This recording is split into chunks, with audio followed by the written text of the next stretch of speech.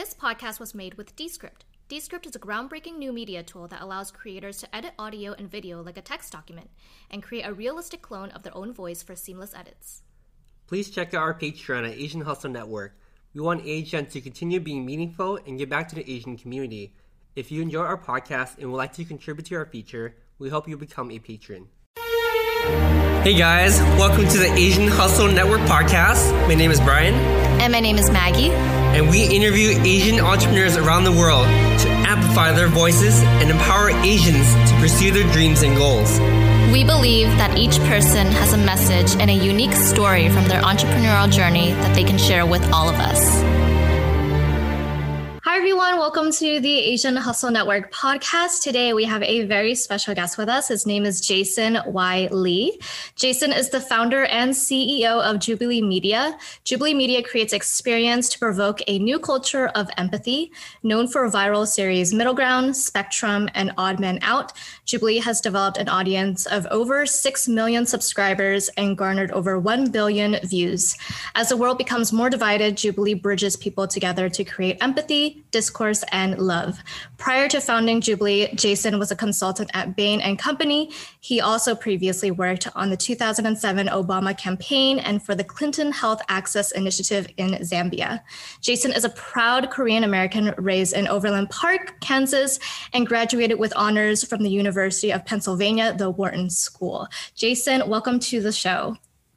Thank you for having me. I'm honored to be here. And thank you for that amazing intro. That was really thorough and very, it sounds very impressive. And I don't feel like that. It's you is impressive. So we are excited to have you on the show. Yeah, we're super excited to have you here, Jason. Let's hop right into it, man. I know you mentioned that you grew up in Kansas City. What was that upbringing like for you?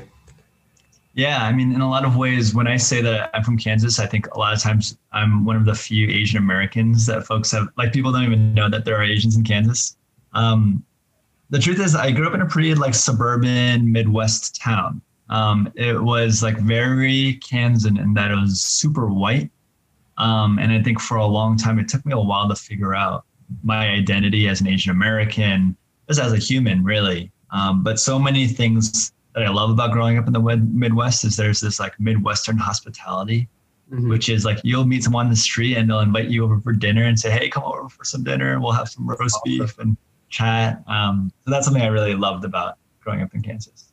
Wow, that's amazing. And how did that kind of shape your Asian identity? I know you mentioned briefly just now how you had trouble finding it. How did you eventually find your identity and who you are as a person? Yeah, I mean, I think the reason why it was a challenge for me was often when I was in school or at the supermarket, literally everyone that I saw looked white. And I think it had an effect on me where I don't think I really processed it, but I always felt very micro in that when everyone around you looks white, you start to think that you're white maybe, or, and I think it wasn't until I would hear certain remarks about, and it was never malicious, but I would hear remarks about being Asian or certain jokes. I was like, wait a second. Okay. I'm obviously Asian American. I'm different. What does that mean?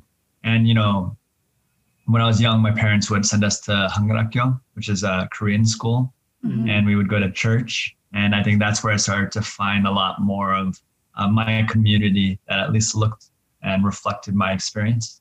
And that was pretty cool because I think in a lot of ways, similar to Superman, who's from Kansas, I think you start to have a dual identity where it's okay, I both know how to interface and exist in a very white society, but I also have my Korean side where we love kimchi and we speak Korean and we're listening to HOT and GOD and now BTS, right? So I think that gave me the ability to understand what it feels like to be third culture, to sometimes sit at the margins, but I think that's a big superpower in a lot of ways for empathy.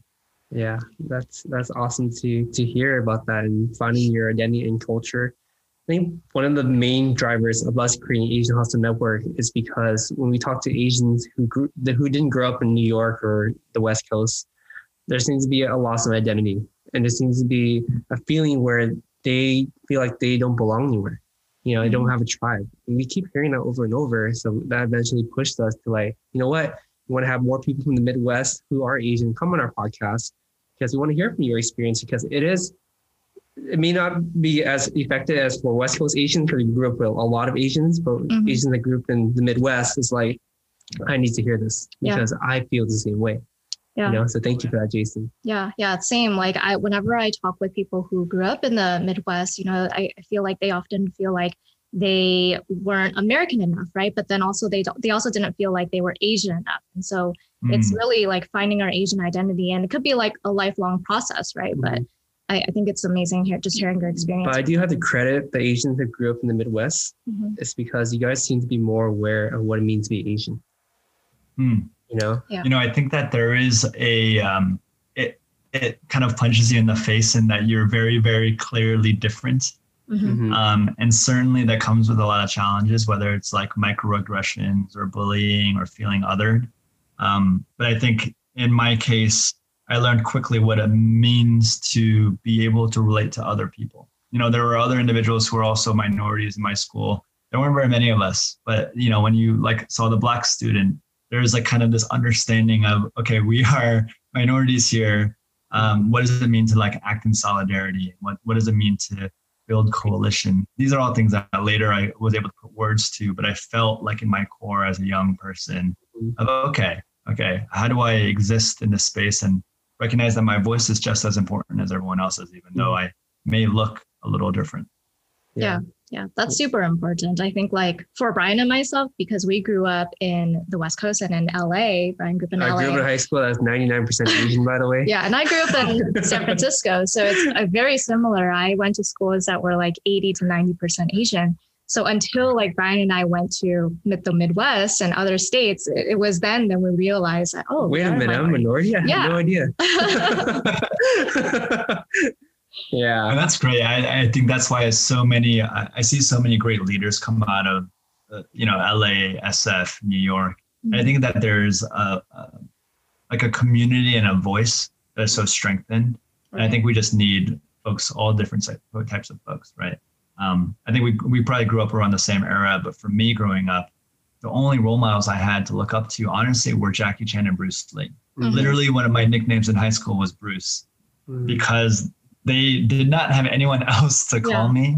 And I think that was one of the main reasons why when YouTube started to blow up and now these other little kind of communities are blowing up, it's so empowering from not only our generation, but the generation below us, because they finally get to see people who are killing it, who are hustling, who are starting their own business and saying, wait a second, as a kid from Kansas, I can do that too. Why not me? Yeah, I really like that can-do mentality. It goes a long way.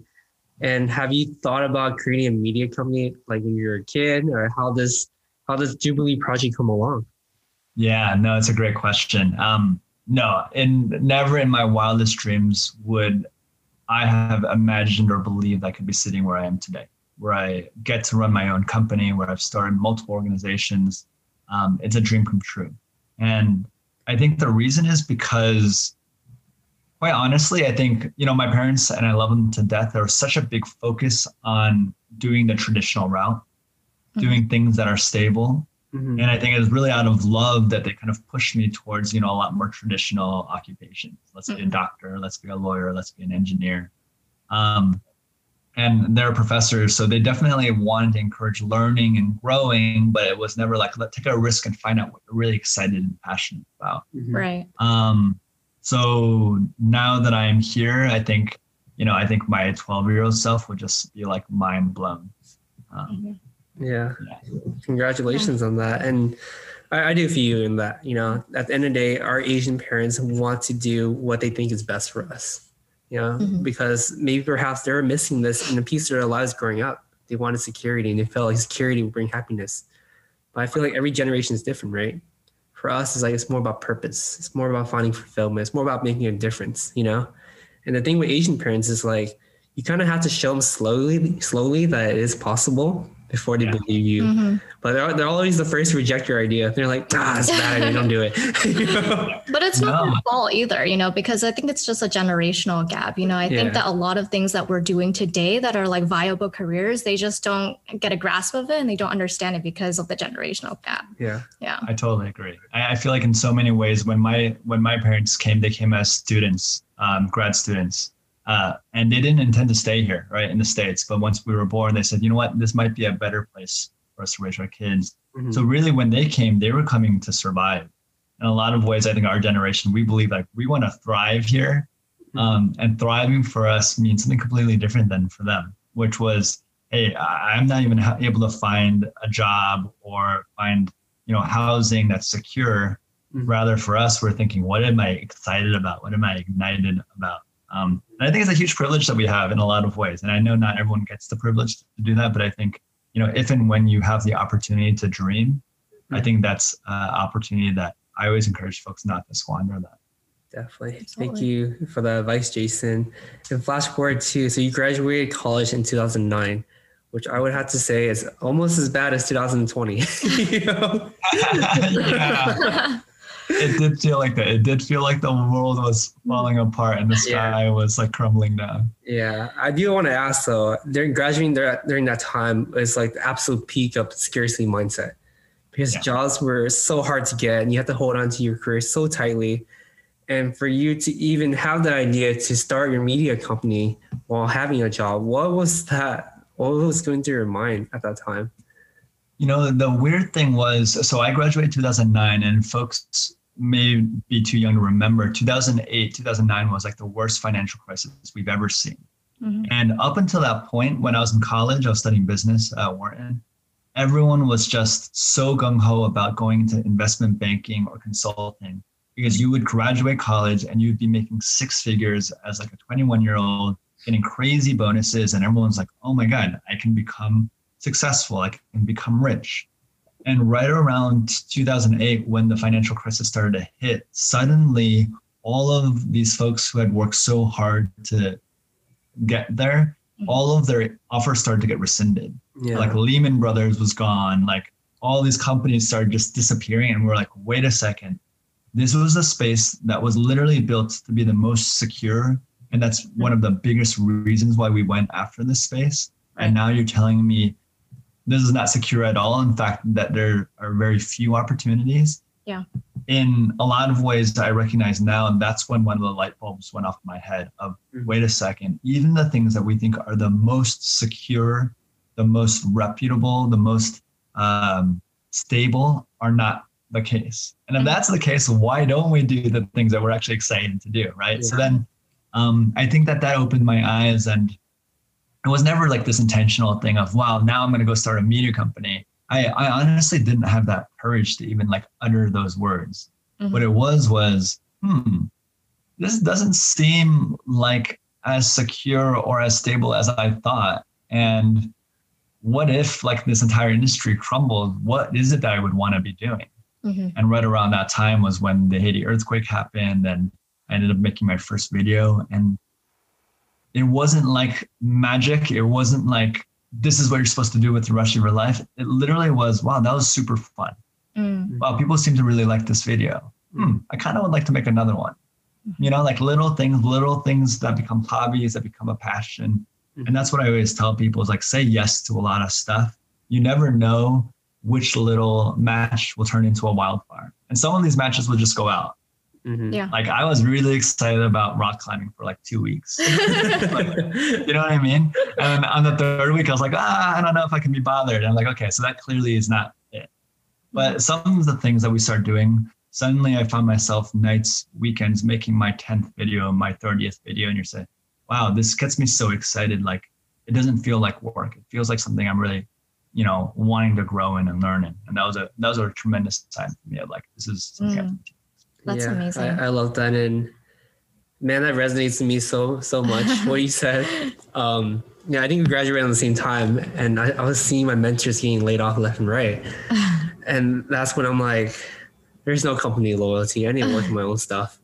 And and hearing your story too, it's like, it's so relatable because I literally felt the same way. I'm like, oh man, here I'm seeing my mentors work at their companies for 10, 20 years getting laid off. I'm like, what is that? What does that mean? Like 10, 20 years? I don't want to be that, Mm-hmm. So it gave me a lot of like drive to like create my own side hustles. I'm like, all right, I need to try this and that. I failed a crap ton of times, by the way. Totally. That's so necessary. Yeah. I really love how like for me too, it also resonates with me too, in the sense that like every time I left a job, they're always going to be able to replace me the next day, right? And I often feel like, if that's going to be the case, like, well, that means I'm always going to be replaceable. They're always going to find a replacement for me. So I'm really not as valuable as, the income that they're paying me. But I really love like your mindset, how you you didn't have like this automatic switch. And it's not like an overnight thing where like exactly, okay, this is gonna process. You didn't think like, okay, this is gonna bring me success right away, but it was after your 30th video, your 40th video, that momentum that you built up is just like really consistency inspiring. matters, guys. Consistency matters. Yeah. That's so true. And I'm sure you guys both get this all the time. I have people that hit me up in the DM and say, hey, I'm thinking about quitting my job. Oh yeah, hustle. I'm thinking about like quitting med school or being a lawyer to do X, Y, and Z. What I always tell folks is, what? That's awesome that you've got that kind of hunger and that excitement. So definitely use that, but also recognize that sometimes we can start building some of these things in our free time, nights and weekends. Like make sure that you are like pressure testing some of these ideas first. Mm-hmm. And if you feel like in your heart, man, I'm supposed to be an entrepreneur. I want to be like Brian and Maggie. I want to be hustling out there, but I just don't. Yeah, and Jason. But I don't know if I have what it takes. But I always tell people, being in a 9-to-5 isn't a cop out. It doesn't mean you're like destined to be there forever. Sometimes we actually need to be in a 9-to-5 to build our income, build capital, so that we can sustain ourselves. B, sometimes you actually have great places to learn and grow. Right. Like I actually think Bain was an amazing place for me to learn how to think about company, how to think about networking, grow discipline. Like those are not wasted opportunities. It's not like we're just biding our time to start our own company. It's if you have these opportunities to learn and grow wherever you are, that's going to serve you tremendously for when you have your own company. Because you can learn from the mistakes without thinking, oh my God, I have nothing to eat at home. Yeah. It's kind of a scary thing at times. Yeah, definitely. I do agree with that. Out of curiosity too, like how did your experience graduating in 2009 and seeing everything collapsing and changing so quickly affect your business decisions now? How did that affect you and be like, like seeing that all that happen, like, are you more reserved as a business person or are you still abundance in general? No, it's a really good question. I think more than anything, that time taught me not to take anything for granted. That when business is going well and you feel like everything is clicking on all cylinders, that that's a blessing. And sometimes that's because of the work you've done. A lot of times it's the work that you've done, but a lot of times there's external factors, right? Mm-hmm. Of we're not in a recession, that people are spending money, that people are partnering. And that's something that I've always taken with me. And the other thing I've always taken with me is like, how do I want to be able to treat my employees, and what kind of team do I want to build so that when we hit crazy times like 2008, or God forbid, we hit a pandemic in 2020, how are we going to be able to respond to that? Right. So I think that so much of that was really important. And I was lucky that my first job at Bain, that they did a really good job in the way that they spoke to us, in the way that they were transparent about the business, setting our expectations right. It's not always going to be that you get to keep everyone's jobs, but I think treating people with respect and being as earnest and honest as you can with how the business is going is pretty important, because you kind of empower people to make great decisions for themselves. I love that. Amazing. That's really good advice. Yeah. Yeah, I like that a lot. You want to ask your question? Yeah. And so, I would love to know, like, you were at Bain and it seems like you were working on Jubilee Project at the same time for 2 years. Yeah, for a couple of years. So talk about like that jump, like making the jump and figuring out, okay, like this is what I want to do full time. What was that moment in time like where you had that switch? And why did you want to make that jump too? Why not continue further down two paths? Why did you like, okay, this is time to do this full time now? Yeah, because we, like Bain and Company, it's like one of the most respected consulting firms, and so like, how did you feel at that time? Like, did you feel like nervous and scared, or were you kind of like very confident in your decision? Take a shot of whiskey. Exactly. Many shots of soju. It's funny because I actually had seen other people leave the company, and usually when they left the company, they were like, oh, I've got this amazing idea. And other people were so envious because they're like, this idea is like a rocket ship, right? Like Bain helped to like launch the folks who started like Warby Parker and all these other really, really impressive startups came out of Bain. When I was talking about what I was going to go do, no one was like, oh, this is a rocket ship idea. Support. It was like, wait, what are you doing? You're going to be making videos on YouTube as a nonprofit? It didn't make much sense. So it wasn't that the opportunity was so great that I had to do it. And I'm always envious of folks who seem to have been able to align their passion with a great opportunity, right? But why did I decide to go do it myself? One thing was I knew that I didn't want to stay in consulting, and that required me to take a leap. And I knew that if I stayed too long in consulting or moved to the next tier, which would have been like private equity or VC, they pay insane amounts of money. Like, you know, the next level, we would have been paid like 300 grand or something insane. Yeah. And I realized, okay, if I start making that amount of money, it's going to be very, very difficult for me to leave that and make literally $0. So it was around that point that I said, you know what, this is something I love to do. It's something I want to grow in. I want to have the ability to come back if I want to. And a lot of the courage actually just came from myself working with, you know, one of my best friends and my brother. We're both equally passionate about it. And they actually were more inclined because, you know, my brother really didn't enjoy his job at the time. My friend who was at med school was getting really burnt out and they were ready to make the jump. And I said, okay, I feel ready. I'm excited. Let's go. And, you know, I think when you add up the courage, I think that's when you find, you know, you've got enough to fuel the rocket ship. Yeah. What was your brother doing at the time? You know, my brother, he was working at the Department of Education under the Obama White House.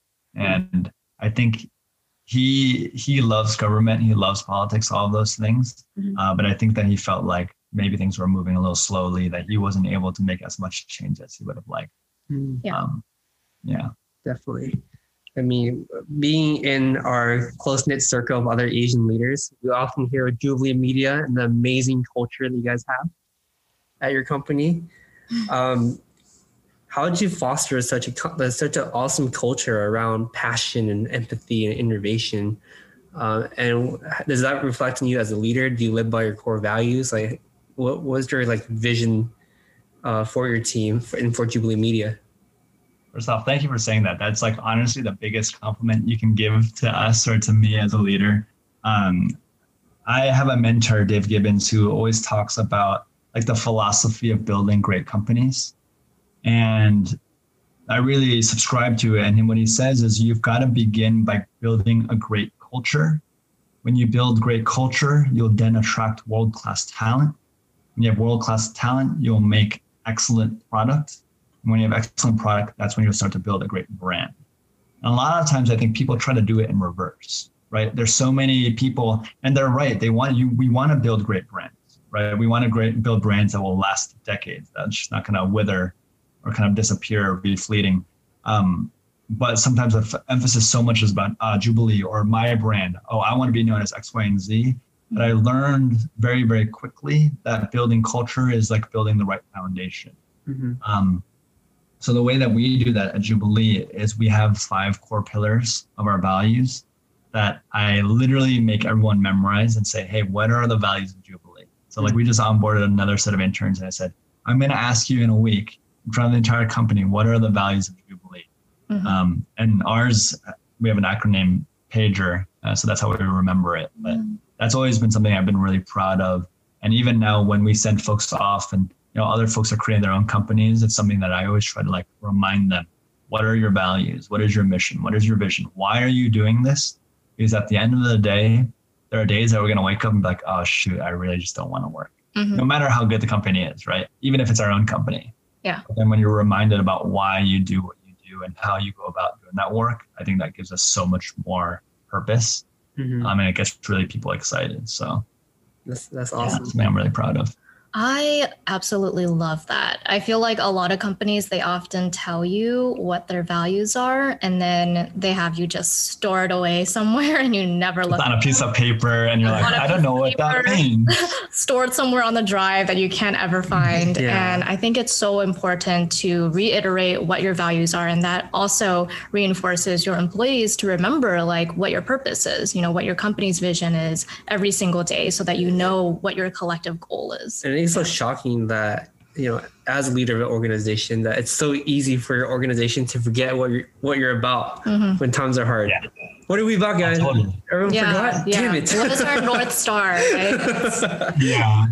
Oh, and it's so natural, right? Because literally it feels like there are little fires everywhere. It feels like the roof is on fire or like the faucet is leaking. And these are all important things that we've got to fix still. Yeah. But then knowing the foundation you're standing on is so critical. Yeah, absolutely. I do want to switch gears and talk about Jason as an entrepreneur, because we understand that the entrepreneur path has a lot of highs and a lot of lows. And the lows are the ones that really test our character and who we are, that makes us feel anxious and nervous all the time. I just want to hear about your experience too. Like, what were some of the lows that you faced during Jubilee that you're comfortable sharing with us? Because, you know, with entrepreneurship right now, it's so glamorous. It's like, hey guys, you be entrepreneur. Like nice cars, nice watches, great lifestyle, but there's a huge work component to it. That's a huge reality check. And we like to talk to entrepreneurs about this too, because every time you read an article, they don't talk about your dark side. They don't talk about your mental health issues. They only talk about the nice cars, nice things, and nice acquisitions. But we want to make sure that we cover that in this podcast with you as well. No, I think it's a really important question. An important topic that we don't talk about enough. And I would dare say that folks who are interested in becoming an entrepreneur for the nice car and the nice watch, often that's not enough motivation to get through the hard stuff. And sure, that'd be a great outcome. But, you know, up until this pandemic, I'm driving a 93 Honda Element, right? Or 2003 Honda Element. And I've got a Casio watch that costs $20 from Amazon. So I don't know if I would call my job glamorous. I will call it the most difficult job I've ever had, but also the best job I've ever had. And the way I describe it to other folks who, you know, being a founder is kind of a lonely thing, actually. And it's hard and you don't really understand it. And when you find other founders, there's like a kinship just because you're like, man, we're being forged in this fire. It's because, you know, in other companies, I call them like yachts or like the Titanic, where any wave, you can barely feel it because the boat is so big. So if you're a passenger there, you're fine. Literally, we are going out into the ocean on this tiny like raft. You can feel every wave. So the highs feel super high and you're like, dude, I am the best entrepreneur in the world. No one can stop me. And then literally the next day you'll get hit by a wave like, oh my God, I'm so stupid. I'm the worst ever. I can't believe, why would anyone even trust me, right? Yeah. So I've had so many experiences like that. I think just to answer your question as far as like some of the lows, so many things. You know, I've talked about this before, but I think one of the low points for me was certainly when both of my co-founders had left Jubilee Project. And the reason was because so much of my identity and my chutzpah and courage to do this full time came from a collective identity. And it felt like being divorced and then your wife or your partner is like taking everything, the house and the car and the kids. And you're like, wait a second, what am I if I don't have these people and these things? And that was actually really tough. And that made me do a lot of soul searching. And honestly, I think that that's made me a better entrepreneur. That made Jubilee Media a much better company, even the Jubilee Project. I think probably other thing that affects me the most is if and when we ever have scenarios where there's someone on our team who I'm seeing give maximum effort, but still is not succeeding or like thriving in their job. And the reason is because I find that my responsibility, I believe, is to be growing the company, but by the way that I believe we grow the company is by growing every individual, right? And it's such a hard thing when sometimes it's not the boss, and sometimes it's not the employee, sometimes it's just the alignment of what's necessary and where the person is. the gap is just too large. So that's a really sucky thing of, it sounds crazy, but it's easier to let someone go when they're just not trying hard. Mm-hmm. Hey, Timmy, you're supposed to show up at 10 every day. I noticed you're showing up at 12:30. We're going to have to let you go. It's like so clear. But when you've got, Jimmy John, who's showing up at 9:30, trying so hard to grow, but still not able to get there, I think those are some of the things that you start to rock your brain and say, wait, how do I really grow someone? What is the most loving way to support them? And sometimes the most loving way to support them is to help them realize maybe they need to be somewhere else, actually. Mm-hmm. That has been really, really gut-wrenching at times that I've had to make that decision too. Mm-hmm. Yeah, we had to make that decision a couple of times with Asian Hustle Network, and it's never easy, Yeah. You do care for everyone, and you want everyone to grow and succeed, but just, sometimes it just doesn't work out, and it's really sad. Yeah. Like you said, I think the hard part is figuring out whether or not, you should keep them there and help them grow with the risks of, not having that happen, or figuring out, okay, maybe they have a better chance to grow somewhere else, And that's the hard part. Yeah, but I do understand the component when you said your identity was tied to your company. Your identity was tied to your co-founder. Mm-hmm. It hurts. It hurts a lot when things don't go the right way and you're like, I thought we're doing this together. What's going on? And the darkness that you mentioned too, the soul searching part, is so necessary for all entrepreneurs. I think we all go through that moment where we're just looking at ourselves in the mirror and we're like, what am I doing? Who am I? Mm-hmm. Like everything my mom said about me is right. No, I'm just kidding. I tell your mom, you hear her in the background. No, I totally agree. You feel a strong sense of doubt, and you're just like, I just don't even want to get up. You know what the crazy thing, and I totally agree with that. Nightmares, not wanting to get up, feeling just debilitated, right? Mm-hmm. And that agonizing feeling of like going to bed thinking about the same thing you're waking up thinking about, and you still don't have an answer. Yeah. I think that's really, really rough. And the thing that's crazy I've found so far as an entrepreneur, because a lot of people will come up to me and say, Jason, you guys have made it, right? You're 6 million subscribers. You've gotten funding from VCs. Mm-hmm. You're so successful. And on one hand, I think it's true in that we've survived, and we're like, I wouldn't say just surviving, but we're continuing to grow and we're building something that I think is truly making an impact. Mm-hmm. But one thing that's really humbling is what I'm finding is that every stage along the way, the bar actually gets higher for me as an entrepreneur of like the way that I need to personally continue to grow too, right? Mm-hmm. It's not like, oh, I did it and now we're at this stage, so we're like smooth sailing from here. I figured it out. Every time our company gets larger, every time the stakes get larger, mm-hmm. there's a reevaluation for me of like, Jason, can you grow and become the CEO of this company now? Mm-hmm. Mm-hmm. Can you grow faster than the company? Otherwise, unfortunately, there may be a time when, Jason, you are not fit to be the CEO of Jubilee. Mm-hmm. And that's a scary question too, right? Of like, man, this is my baby. I started it. But do you love the mission, the vision, the employees enough to know, even recognize that sometimes what's best for the company is not always what's best for you? Mm-hmm. So I think separating that identity is such a difficult process that mm-hmm. I constantly try to think about and do. And I'm in the process of like looking for an executive coach, for example. Mm-hmm. It was like one of these things of like, okay, I need to continue to level up. Otherwise I will do a disservice to my team. Yeah. Mm-hmm. Yeah. That's such a powerful statement too. And I do agree, like your company cannot outgrow you mm-hmm. if you're the leader of the company. Like it there's nothing, it can't grow anymore if you don't grow. Right.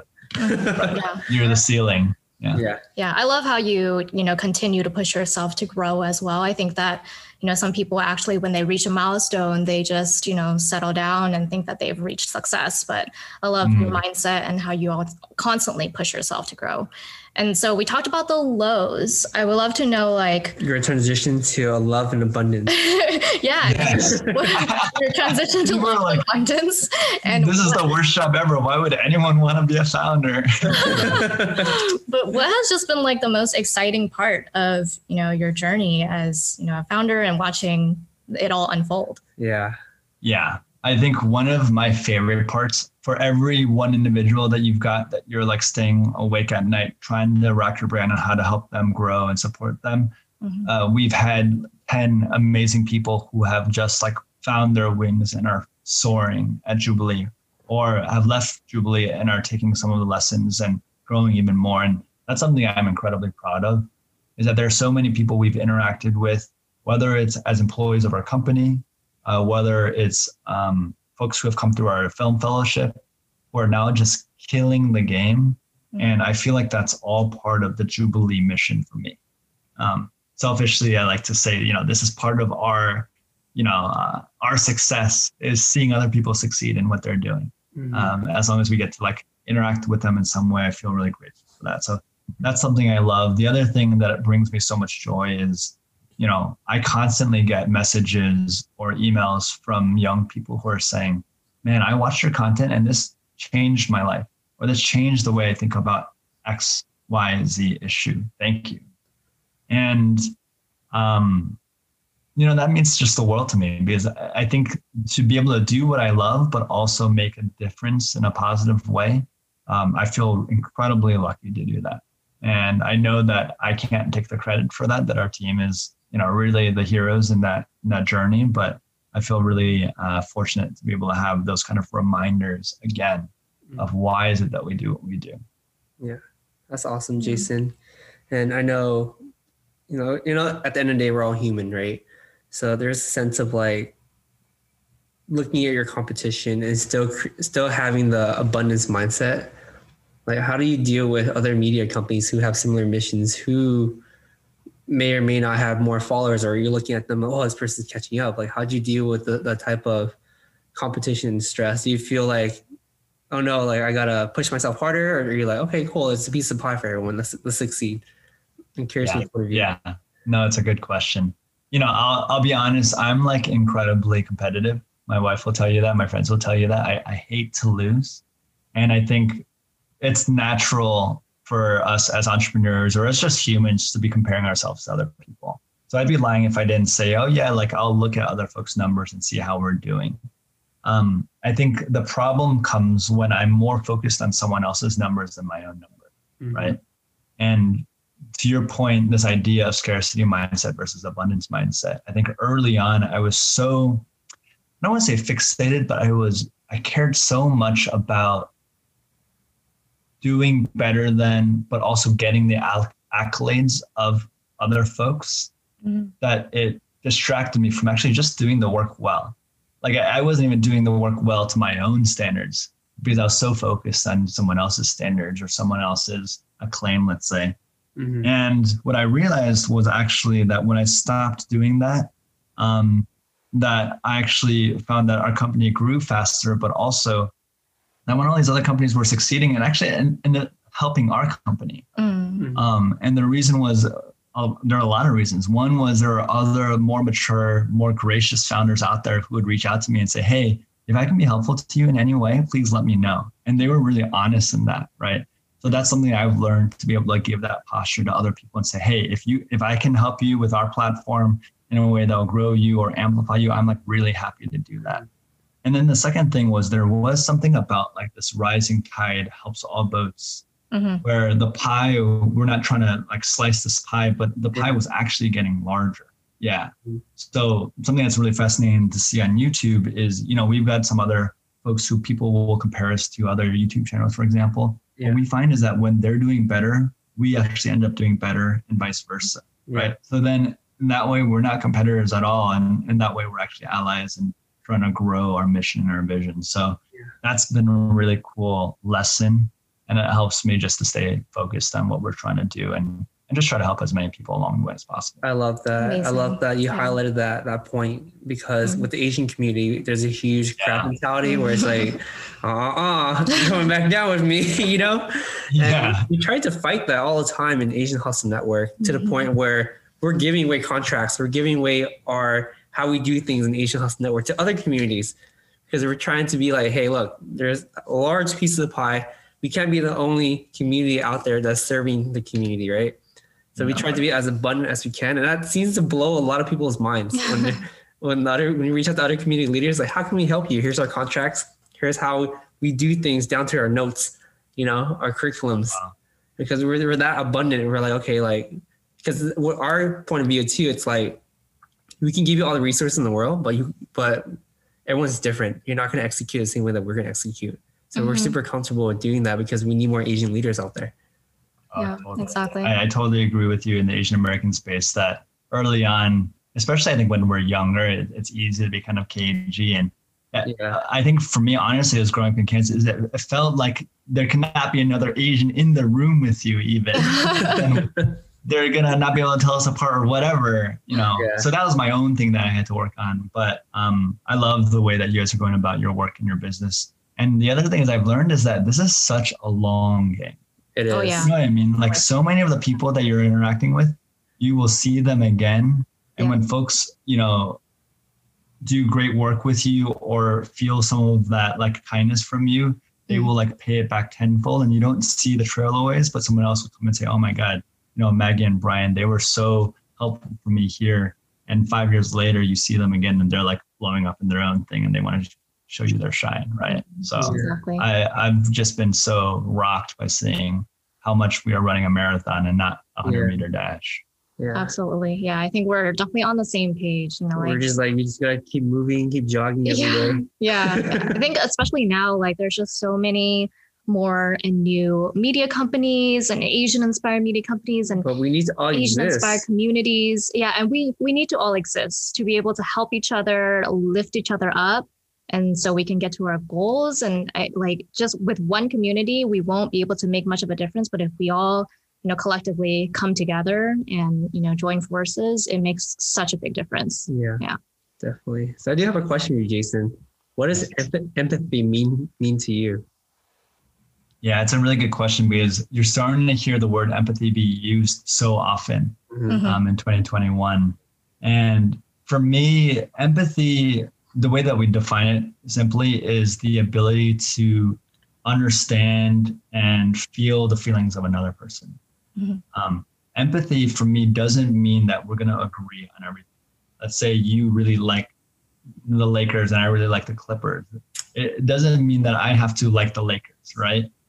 That's not what empathy means. Empathy means being able to have some of those difficult conversations and honestly, sometimes agreeing to disagree, but understanding where that other individual is coming from.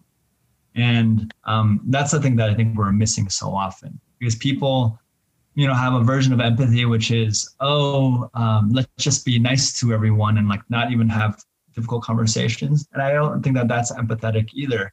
I think sometimes it requires us to do the hard work of, oh, actually, Brian, the thing that you said, that kind of hurt my feelings a little bit. That actually offended me a little bit. And this is why.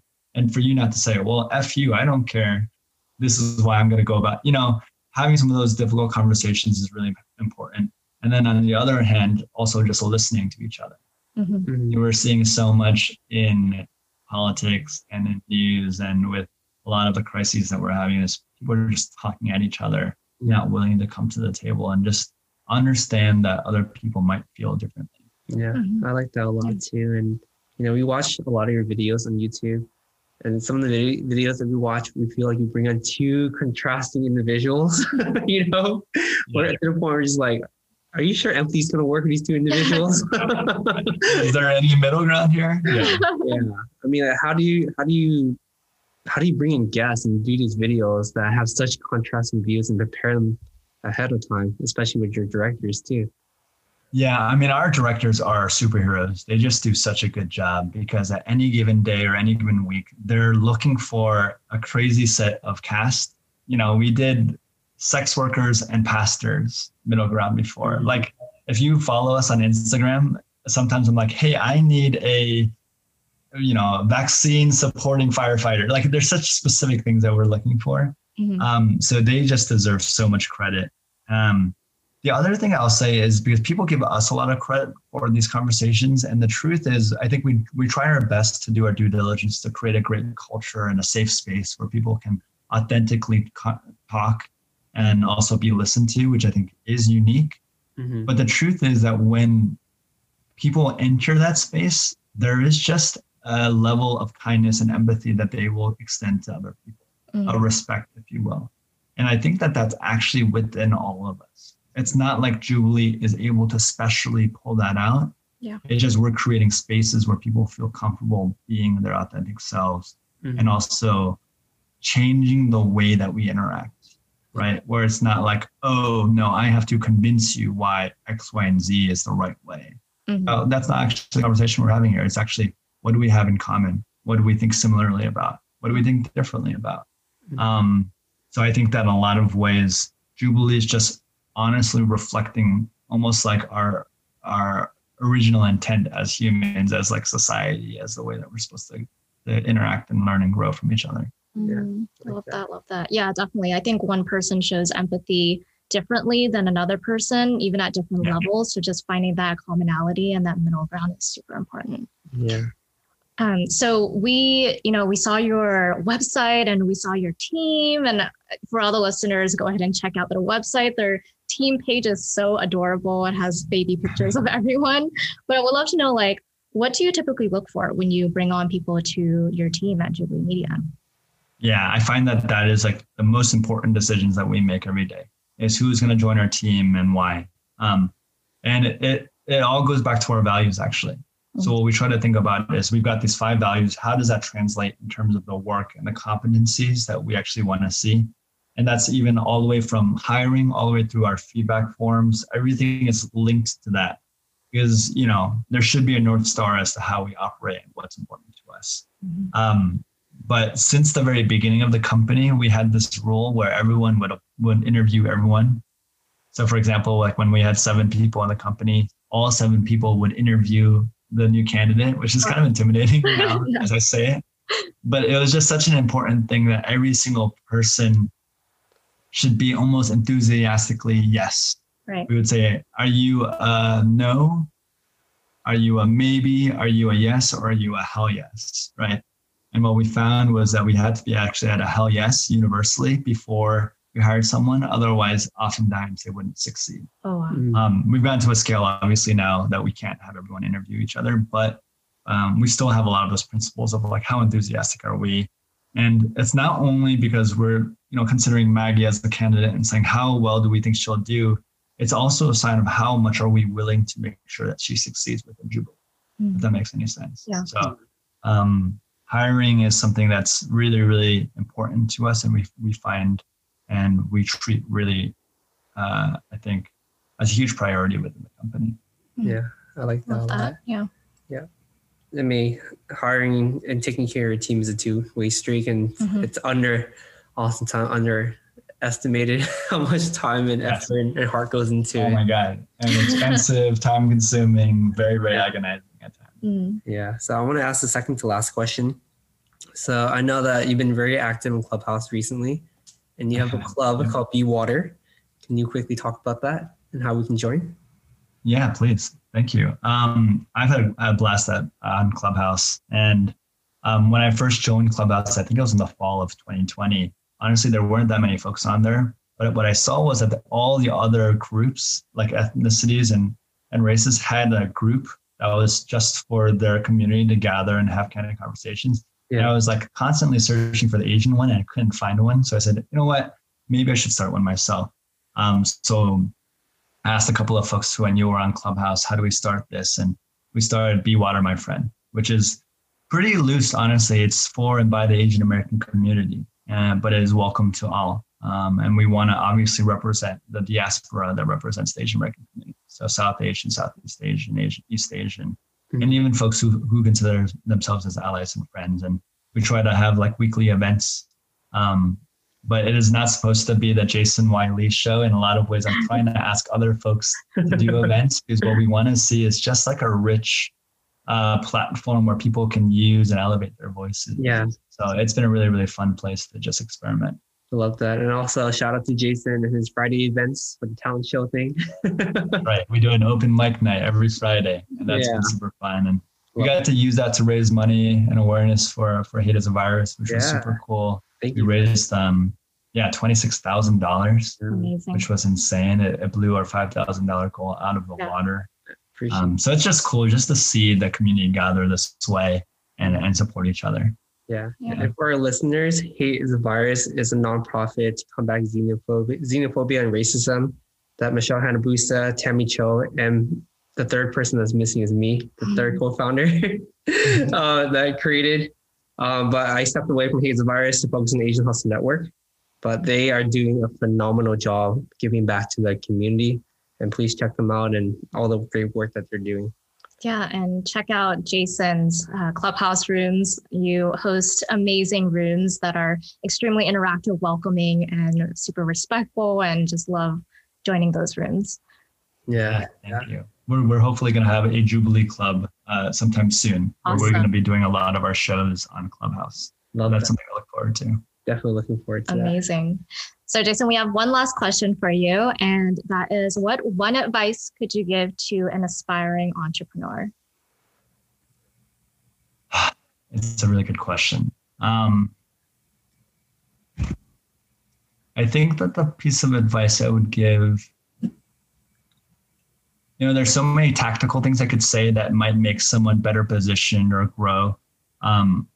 But what I will say is that I believe that you can make something extraordinary. That so often in my journey, I did not hear that voice from my parents or from other individuals who say, I believe in you.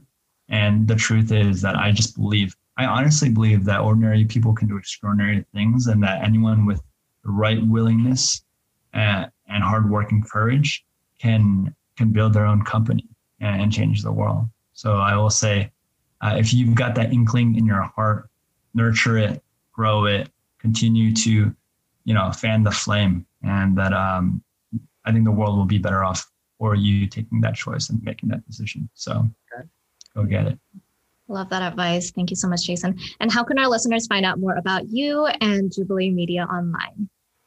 Yeah, folks can find me just Jason Y. Lee _ on Instagram and Twitter, Jason Y. Lee on Clubhouse.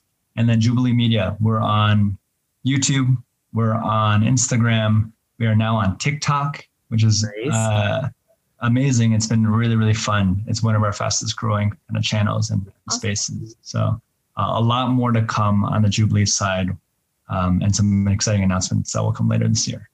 Awesome. Oh, excited to hear that. We're excited, Jason. Yeah, perfect. Yeah, thank you. Yeah, thank you. It was awesome having you on the show. Thank you so much for sharing your story with us and the Asian Hustle Network. Absolutely. It's been such a pleasure. And thank you, Maggie. And thank you, Brian, for all the great work you do for the community. It's honestly an honor to be here and keep up the great work. Thank you, Jason. Appreciate you. Hey guys, we hope you enjoyed this episode. Please subscribe to the show. We would like to get to the top 10 on iTunes, so be sure to leave us a 5-star review. We release an episode every single Wednesday, so stay tuned. Thank you guys so much.